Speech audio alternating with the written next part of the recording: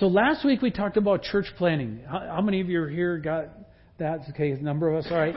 So we're talking about what's happening in our conference, and we're talking about specifically what God's doing in the Northwest region here through Converge Northwest. And we highlighted the fact that in the last 3 years there are 13 church plants that have happened or are about to happen here this summer. And that is really exciting. And we said we've got to be a part of that. At the same time, another development has happened that we had hoped for, but hadn't anticipated it would happen this soon. We had always prayed that God would bless and prosper ZipFizz to the point where they get so big that they'd have to move out and get some more space, right? And then what the dream would be that we'd take over that space. We just didn't pray it happen this soon, right? So there's the sand in the gears kind of part that we want to talk about.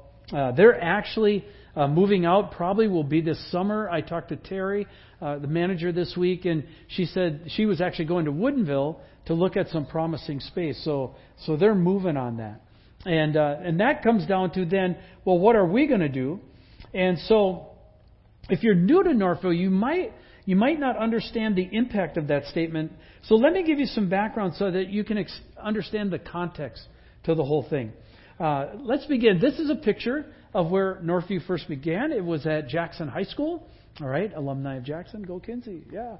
And started there in 1999, and a whole bunch of us who were part of that original plant launched in an incredible thing of faith, great excitement, went out to be at work in God. You know, the studies are that more people come to Christ in brand new plants, and so there was this great faith step. And so they launched and they landed in Jackson High School.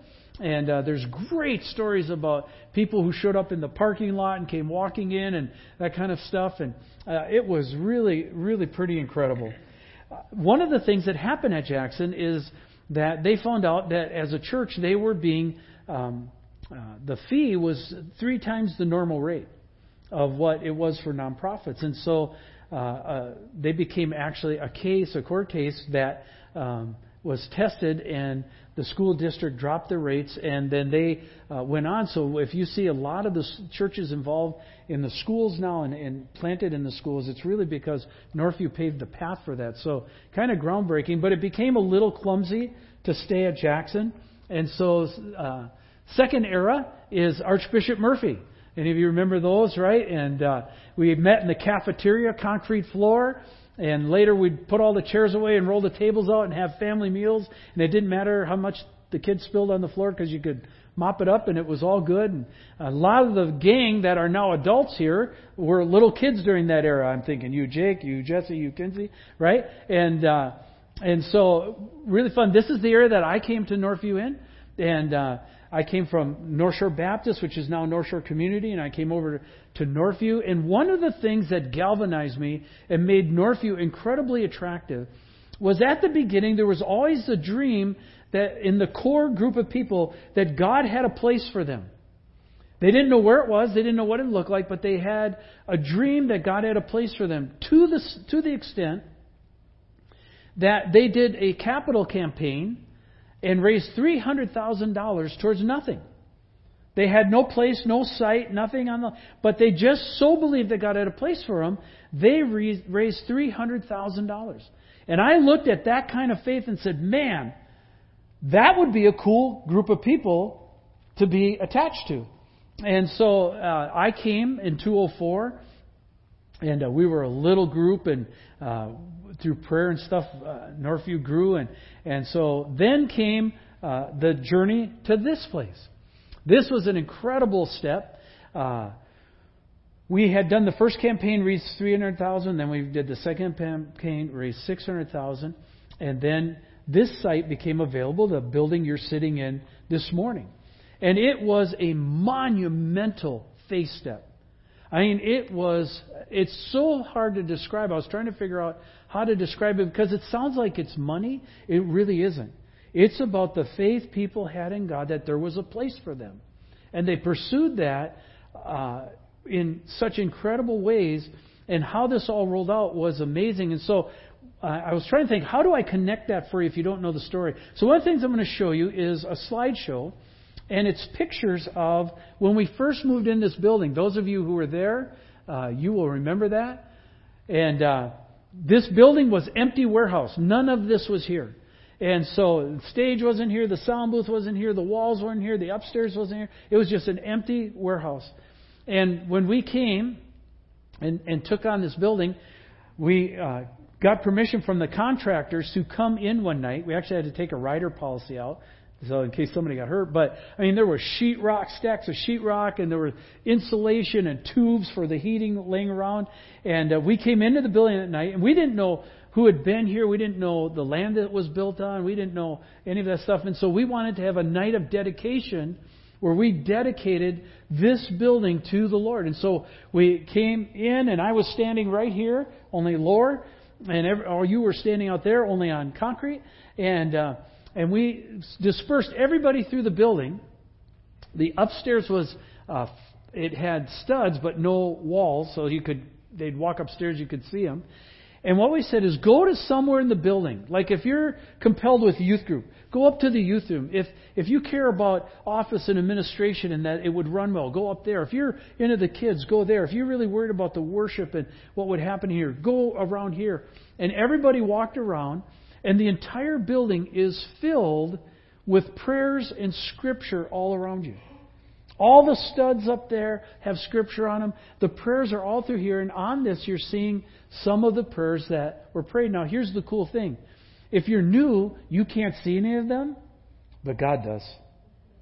And God knows and God remembers. Even those of us who wrote the prayers can't remember some of them, but God remembers them. This entire place is anointed and dedicated to God for the use and the purpose of His kingdom. And it was such a spectacular thing. We had no way to afford this place. And someone came to us and said, hey, we will give you a $1.4 million loan. It will be interest-free for the first 3 years. And then after that, it'll be a 10-year loan at 7.5%. When the loan actually came due, they said, you know what? We're going to make it easier on you. We'll make the loan 15-year loan at 3.5%. Right? Even with that money, that was in the boom. Do you remember 2007 and 2005, 2007, the boom? That's a distant memory, right? The Olympics were going on in Canada, and we signed the lease on the building, and costs escalated through the roof. And to the point where we could build the downstairs, but we didn't have enough money to finish the upstairs, and that was no good because now suddenly we had a bunch of children. Right? As the families came in, we suddenly had a bunch of children. Shannon and I didn't help with that at all, having 4 apiece. But, we had all kinds of kids. And so we had to finish the top. We didn't have enough money to do it. So we went to a board meeting that year, and everybody was on the board, really didn't go to the men's retreat because we were at the retreat, but in a room cranking numbers. And we had really good money, guys. And finally we went, we can't do it. We can't do it. We can't get there. What are you going to say, Steve? I said, well, we're not going to spin it. We're just going to go and say, look, here's what happened, and we're in a lease, and we don't have enough money to finish it, so we're going to have to stay at Murphy and be able. And if you know, that's just kind of like a death pill kind of thing. And we came back on Sunday, and on Monday morning, Matt Chu, who was the chairman at the time, called me up, and he was in the last service. We were laughing together on this memory, but he's babbling. I can't, is he crying? Is he laughing? What? And he's saying something about it's here, and I can't figure out what he's saying. And I said, Matt, you don't even know Chinese. Speak English, right? He's Chinese American. And I'm like, what are you saying? And he's coughing and crying. And dude, slow down. What? He said, Steve, it's here. I said, what's here? He said, the money. I said, what money? He said, I got home from men's retreat. And I walked in church I was carrying my sleeping bag, and somebody walked up to me and said, Steve, Matt, I heard about the need. The money will be in the bank on Monday. And it was $500,000 in cash. So with the miracle gift and the miracle loan, we were able to be in what you now know as Northview Community Church. We should give the Lord a hand on that. That is just way too cool. Isn't that awesome? Wow, thank the Lord. So now, that is the question is, and I'm going to skip out now. Can you skip me out, Dave? Sorry, Joan, I clipped you out. Didn't mean to do that. That was here. That was faith of 10 years ago. The question is, what's going to be the faith that's needed now in 2017? That was that era, that generation, that group. Some of us were all part of that, but it's morphed over to here. So what's the next step look like? And I want us to think this morning together as we walk through that. Here's, out of the last 2 weeks as I've been sharing. Oh, by the way, it's not near as simple as it sounds, because this is warehouse space, so it's business space or commercial space. When we move in as a church, it becomes assembly space.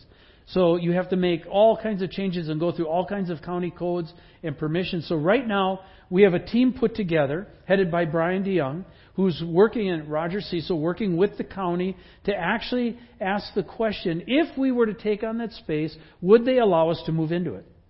That'd be a really bummer to lease the space and then you couldn't use it, right? And that's actually a potential in this deal. So we're trying to find that out right now. But the possible faith options on the table are this. We talked last week, we could church plant and we don't take over the zip fizz space. We say, no, we have enough room. We're good. And if we get too full, we'll just launch a plant out and we'll just stay at this size. The second option on the table would be take the zip fizz space and don't church plant. No, we're not big enough yet. We need to get a little larger. We need space to do that because we're just we aren't able to do, for example, adult classes. We aren't able to do a lot of training things because we're kind of out of space. We have a lot of kids and the kids take up everything else but this, right? And so it's been kind of difficult to do. So the thinking behind that would be, church plant, that's a good faith step, but that's for the future. We should actually do the zip fizz space right now. Could get really crazy and stupid and church plant and take the zip fizz space, right? That would be kind of like a God thing, and that's kind of nuts and way out there. And like, how would we even dream that or do that? That's one of the possibilities that we could look at. Or we could also not do the plant and not do the zip fizz space. It would be really easy to just say, well, let's just play it safe. Why take that risk? The economy, who knows where it's going to go? With everything that's happening politically, it's a time to just be really conservative and play it safe. What I want to suggest this morning, there's two real key dangers, I think, in this situation. Because the question is, what are we supposed to do? What does Jesus want us to do? What's the Lord really, what step is the right step? And in that, there's two dangers. One is being presumptuous. Well, we're just going to do it and hope the Lord blesses it. Any of you ever been there? That usually doesn't work out too well, right? Or we can be over on this side and procrastinate. Yeah, we know what the Lord wants to do, but we really don't want to take that step, so we aren't going to take it, right? And I want to look at a couple. So if you have your Bibles, this is where you can get into your Bibles. I want to talk first about the dangers of presumption. Let's go on that side first. There's a number of stories in the Bible that talk about it's not good to get ahead of the Lord. Let me give you a couple of them. So the first one is 1 Samuel 13. Saul offers a sacrifice. The Philistines, who are their enemies, have marshaled. They are at Michmash. They are ready to invade the country. Saul has talked to the prophet Samuel. Samuel has told him, I will be there in 7 days. And in 7 days, Saul's waiting. In the meantime, the people and his army starts to scatter. And it's all falling apart faster than he can put it together. So he's nervous because Samuel hasn't come. So he says this. He says, bring the burnt offering here to me and the peace offerings. And he offered the burnt offering. And then notice, as soon as he had finished offering the burnt offering, behold, Samuel came. Isn't that like that? Lord, you're late, they'll have to do this for you. And then the Lord's right there and you go, oh, oops. Right? This is what happened to Saul. And so Saul goes out to greet Samuel, and Samuel said, what have you done? And Saul said, well, when I saw the people were scattering, and that you did not come on the day appointed, i.e., who's really at fault here? Saul's accusing Samuel. And that the Philistines had mustered at Michmash, I said, now the Philistines will come down against me at Gilgal. I have not sought the favor of the Lord. So I forced myself. You don't understand, Samuel? I had to. You ever said that? I had to. I forced myself and offered the burnt offerings. And Samuel said to Saul, you've done very foolishly. You've not kept the command of the Lord your God with which He commanded you, for then the Lord would have established your kingdom over Israel forever. And if you track that part of Saul's life on, he just keeps doing perpetual things like that. He just keeps taking steps where he's acting presumptuously, and it eventually is part of his ruin. The second one is different. In 2 Samuel, is it 16 there? Or 2 Samuel 6, David brings the ark to Jerusalem. And here it isn't that he's doing the wrong thing. He's doing the right thing, but he's doing it in the wrong way. He's acting presumptuously because he hasn't gone back to the Word to find out how it's supposed to happen. So they get all excited. They're going to bring the ark to Jerusalem. They bring the ark is coming. They're celebrating. They're dancing. Music's playing. It's just one big parade. And then the oxen stumble. A stone or divot in the road. Oxen stumble. They've got the ark on a cart. And as the cart rocks, Uzzah puts out his hand to steady the ark, and the Lord kills him on the spot. And people freak out. And David's like, wow! And they actually call the place Para-Uzzah, because David says, how in the world can I bring the ark of the Lord to me? This is a dangerous thing. Well, you go on and some things happen, and later you find out they bring the ark to Jerusalem because they put the ark at the threshing floor of Obed-Edom, and reports come to David that God has literally blessed Obed-Edom. Everything's going right. And David goes, wow, what went wrong? Well, they go back to the Word. Funny how we have to do that. You ever gone back to the Bible and realized what you did wrong?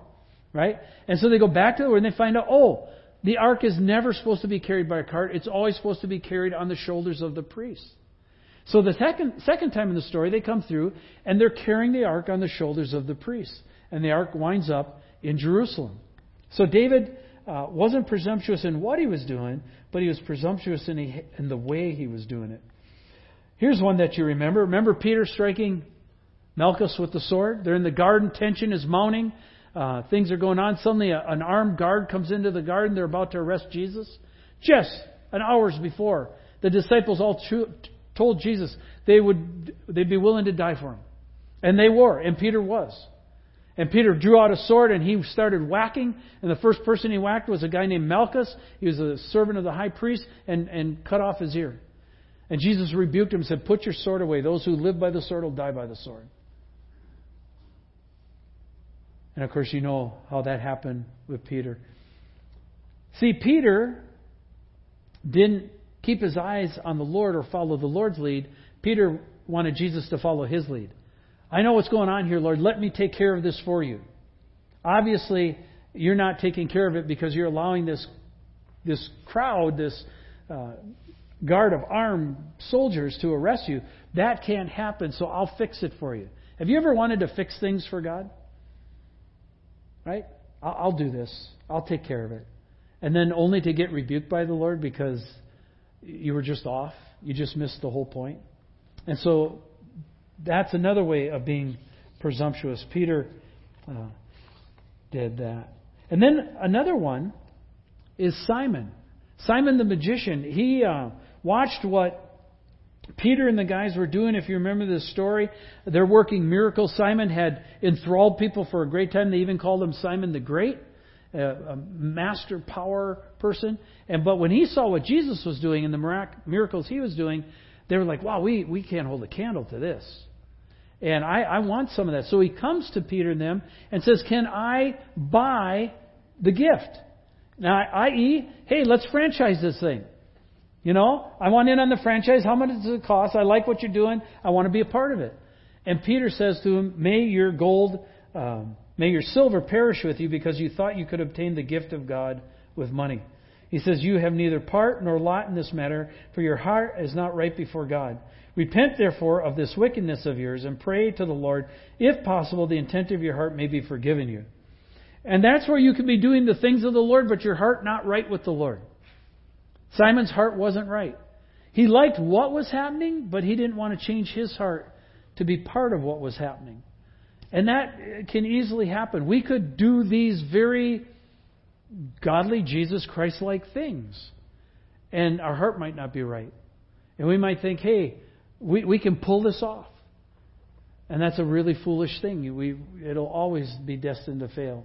And so Simon learned that. Now, those are sins of presumption, right? And that's not waiting long enough. That's taking off and pulling the trigger before the Lord wants you to pull the trigger. But there's an equal danger way over here on this side of the sins of procrastination. Any of you ever procrastinate on what you know you were supposed to do? Right? You're looking guilty, Mallory. Yeah, me too. All right? Let's look at the danger of procrastination. All right? In 2 Samuel 20, there's a general named Amasa. King David goes out, recruits him, replaces Joab, puts Amasa in his place, and says, get the army together. You've got 3 days. We've got to meet here. And Amasa procrastinates. And he doesn't get the army mustered. He doesn't get them there in time. And what ends up happening is that not only does Amasa not get the army together, but it ends up costing him his life. Because he procrastinated on what he was supposed to do. You remember this one. Not only does Jonah procrastinate, but he says, you know what? I see what you want to do. I do not want to go there. I do not want to do that. That's where I'm going the other way. Have you ever done that with the Lord? I'm going this way. No, I'm out here, right? And so we know the story. He runs, but part of the story there is that Jonah was trying to stall what God was doing because Jonah did not like the people that God wanted to reach. He didn't want this group, this tribe in. They were awful. They had been awful to Israel in their history, and he didn't want any mercy extended to them at all. And matter of fact, he wanted them wiped out. And the idea that God would want to reach them, even worse and more galling, use him to send the message that he wanted to reach them, was choking to him. And so Jonah did everything in his power. And of course we know it's a bad thing when you run from God. I always tell people when they're running, I said, well, how hard are you running away from him? They go, really hard. I said, well, run harder. They go, what do you mean? I said, run hard. I said, run till you're exhausted. Because I said, wherever you run, there you is. Right? And God knows where you is, so He's going to find you. So keep running. How about this one? The parable of the 10 virgins. You know this story. Bridegroom, the virgins get ready to come, but the bridegroom doesn't come when expected. And half of them were prepared, half of them weren't prepared. Half of them kind of procrastinated, didn't get their act together, didn't do the stuff they were supposed to do, but they showed up. And because the bridegroom took a little bit longer, they ran out of oil. And so when the announcement finally came that the bridegroom was arriving to celebrate the wedding, they said, hey, share your oil with us. They said, no, if we share with you, we don't have enough for ourselves. Go in town and get some. Well, they ran in town. By the time they came back, the gate was closed. You ever missed a window or a door you knew the Lord had for you, and you didn't walk through it, and then it was closed? That doesn't mean the Lord's done with you. That doesn't mean He'll never use you again. But you don't get in that door, right? It was closed. And they procrastinated. Here's another one. This one isn't so much, it's not procrastinating, but it's getting halfway out there and failing. Remember Peter walking on the water? Remember, they're out in the boat, the storm's raging, and they see a guy. At first they think it's a ghost. Later they find out it's Jesus. Says, peace, it's me. Okay? And they go, oh, and Peter says, well, Lord, if it's really you, tell me to come out and walk on the water. And Jesus says, come. And Peter steps out and he's walking out. Can you imagine how cool that was? Just think at youth camp, Jake, we wouldn't need boats. Just pull them. It'd be awesome. He's doing a trippy thing. But he gets halfway out there and what? He gets his eyes off of Jesus and he gets his eyes on the circumstances. And he realizes how crazy this is, because what does Peter tell himself? People can't walk on water. Right? And as a result, what does he do? He starts to sink. And so we can get halfway out somewhere and then begin to sink. When we did this first build out, when we came here, I took the numbers to my friend Bob Wright. Bob Wright is a beloved friend, and he's the CEO of the Norton Foundation, and he's a nickel is a nickel is a nickel kind of guy, brilliant with money. And if you don't know that, Norton Foundation, that's the Weyerhaeuser money, right? So he's the CEO of that company. And so I brought the plan to him because I wanted to know what he thought. Would it work? And so we went out, had lunch, and he asked questions, and he looked at the numbers, and we got done. I was ready to drop him off. And he says, well, this is absolutely ridiculously stupid. He says, but it's you, Steve, so it'll probably work. I think that was a compliment. I'm not sure. But now I understand what he was saying, because 10 years later, I'm 10 years older, hopefully wiser. I've been through some things. When I look back at what we actually did, it should have never happened. I'm thinking, if I would have known then what I know now, I probably wouldn't have stepped the way we stepped. Because you can't work those kind of numbers. It's crazy.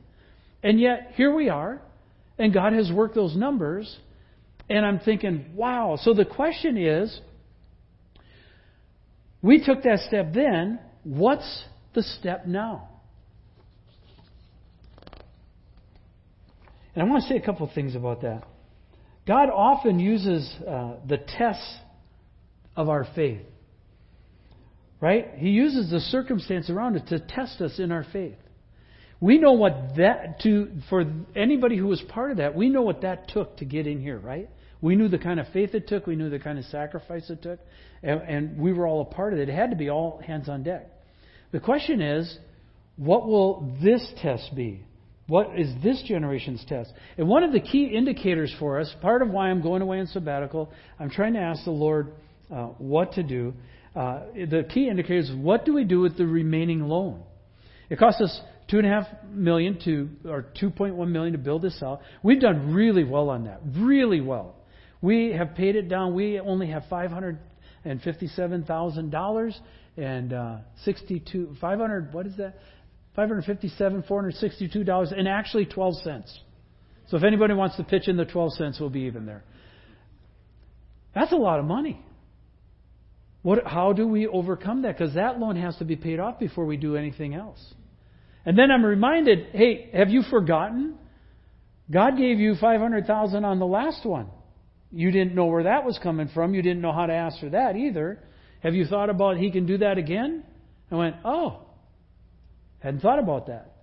And so the question mark this morning, I missed my question mark on the slide, but question mark this morning is, what does He want us to do as a faith community, as a church family? Will He ask us to plant, not take the other thing here, timing. It's one thing to know what God wants you to do. It's another thing to know the timing of it. You ever get the timing wrong? Right? You know exactly what He wants you to do, but you got the timing wrong. Timing is everything in relationships, if you think about it. And what's the timing? So what will He ask us to do? Which one of these options are we supposed to do? And I want to tell you, I honestly don't know. Right? That's why I'm going away on sabbatical and spending some time, thankfully, the church and my wife are graciously allowing me to go. I'm going to spend some time praying and fasting and asking God, because here's what I know.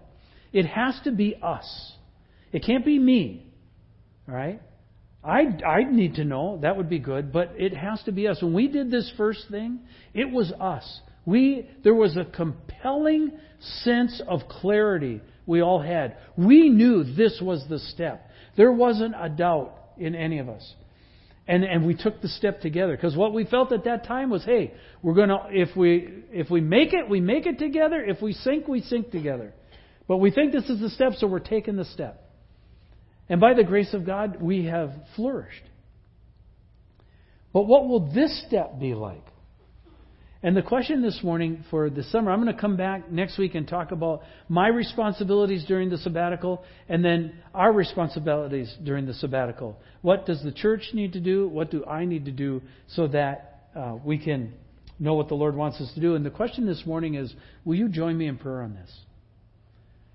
Will you join me in prayer and just ask the Lord, hey, what do you, of those options Steve laid out, you can find them, you can download the message this week and rewrite them, hear them, write them down. Of those options, Lord, which ones are we supposed to take? What's your step? And what's the timing of your step?